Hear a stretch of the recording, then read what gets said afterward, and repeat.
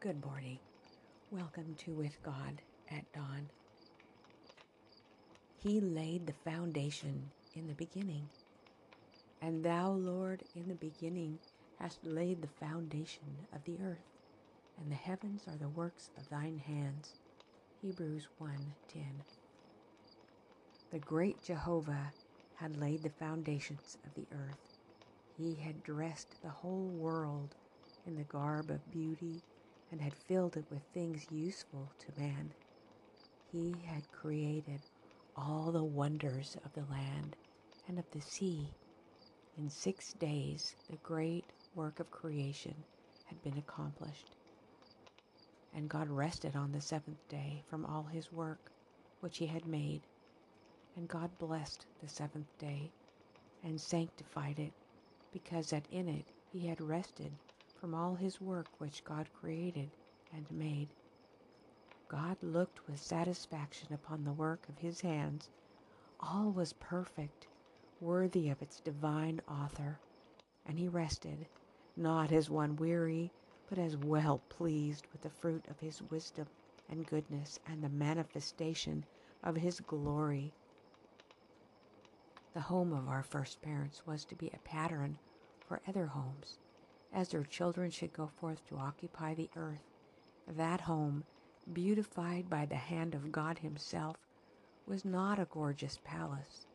Men in their pride delight in magnificent and costly edifices and glory in the work of their own hands. But God placed Adam in a garden. This was his dwelling. The blue heavens were its dome. The earth with its delicate flowers and carpet of living green was its floor, and the leafy branches of the goodly trees were its canopy. Its walls were hung with the most magnificent adorning, the handiwork of the great master artist. In the surroundings of the holy pair was a lesson for all time that true happiness is found not in the indulgence of pride and luxury, but in communion with God through his created works. I believe that when God rested from all his work which he had made, that we may infer from this that our planet and accompanying backyard of the Milky Way galaxy was the last of his creation, and all the omniverse was done. Partly, I get this idea from Genesis 2, verse 1, that says, "Thus the heavens and the earth were finished," referring to our little galaxy and planet. The heavens and the earth were finished, and all the host of them, the other galaxies and planets. So I'll read it without my comments. Thus the heavens and the earth were finished, and all the host of them. And verse 2 says, "And on the seventh day God ended his work which he had made, and he rested," or stopped working, "on the seventh day from all his work which he had made." Verse 3, "And God blessed the seventh day and sanctified it, because that in it he had rested from all his work which God created and made." So there were 6 days that God worked, and there would only have been a 6-day week.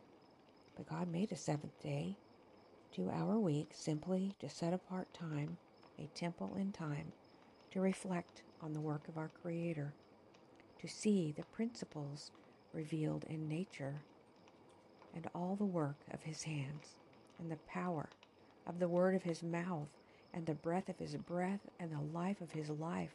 And he saw everything and said, "It is good." We read of the garden home he made for Adam and Eve, and I feel a longing for a garden to live in such as they had. I've never felt the lonely, echoey, trapped feeling that we can get in a building in a garden. Have you? You feel isolated in your own house, and yet we hide in them for protection. They didn't need protection. They had such protection from the Lord and no one to fear. The outer shell of our stratosphere was padded with a layer of water, and the sun would strike it, and all kinds of chemical reactions would occur within our living greenhouse. Only one season year-round, pressurized oxygenation, moisture in the air to a perfect degree, nothing toxic anywhere, no noise pollution. Our earth a giant battery that barefooted we grounded to. The only work was to tend the garden and enjoy its pleasures and that of all life forms, and to sing and praise our Maker. Oh, I want to live like this. And the good news is, God is going to make a new heavens and a new earth for those who surrender to be saved in His own appointed way from our fallen nature. We're going to be restored. We've been redeemed and we are in the process of being restored. You know, if God wasn't planning to use experiences on this planet and learning to work with Jesus to restore our nature, He would have just ended the whole thing after he died and paid the debt. But His plan was to work with us to develop a character so we could be there with Him and everything would be safe from us. But anyway, I digress. I do want to live like this, and we're going to have a future that is going to be amazing. I want to be willing to surrender anything that stands in the way, don't you? I selected a promise today, Isaiah 11:6-9.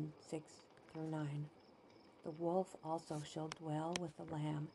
The leopard shall lie down with the young goat, the calf and the young lion, and the fatling together, and a little child shall lead them. The cow and the bear shall graze, their young ones shall lie down together, and the lion shall eat straw like the ox. A nursing child shall play by the cobra's hole, and the weaned child shall put his hand in the viper's den. They shall not hurt nor destroy in all my holy mountain, for the earth shall be full of the knowledge of the Lord as the waters cover the sea. I want to sing one verse, the first verse of, and I don't recall the name of the song, I'm sorry, but one verse. A garden of green with flowering trees, inundated with life, it was paradise, and the birds of the air, and the river so fair, all in soft rainbow hues, it was too good to lose. Ooh, I would find once again paradise lost to fallen man, and ooh, I would find once again that paradise lost, for lost I have been. Our Father in heaven, Lord, we have been lost, but you have a plan for us, a plan that we might have a hope and a future on a new earth with new heavens and dwell with you, our Father. You have adopted us as your children because of Jesus, who is now our elder brother. Thank you, Lord. I pray for these who are here with me today for a special blessing, of a desire to give up anything that stands in the way, to be saved in your own appointed way. Lord, we desire this, an eternity with you, and to fulfill the role that you have for each individual, as you are working with as though they were the only one here. Whoever you are listening, God loves you, and He has a plan for you. Dear Jesus, we pray this in your name and for your sake. Amen. I invite you to join me again tomorrow morning as we read and pray and reflect on promises and the things of God's Word and have a prayer together. Have a wonderful, wonderful day, my friends.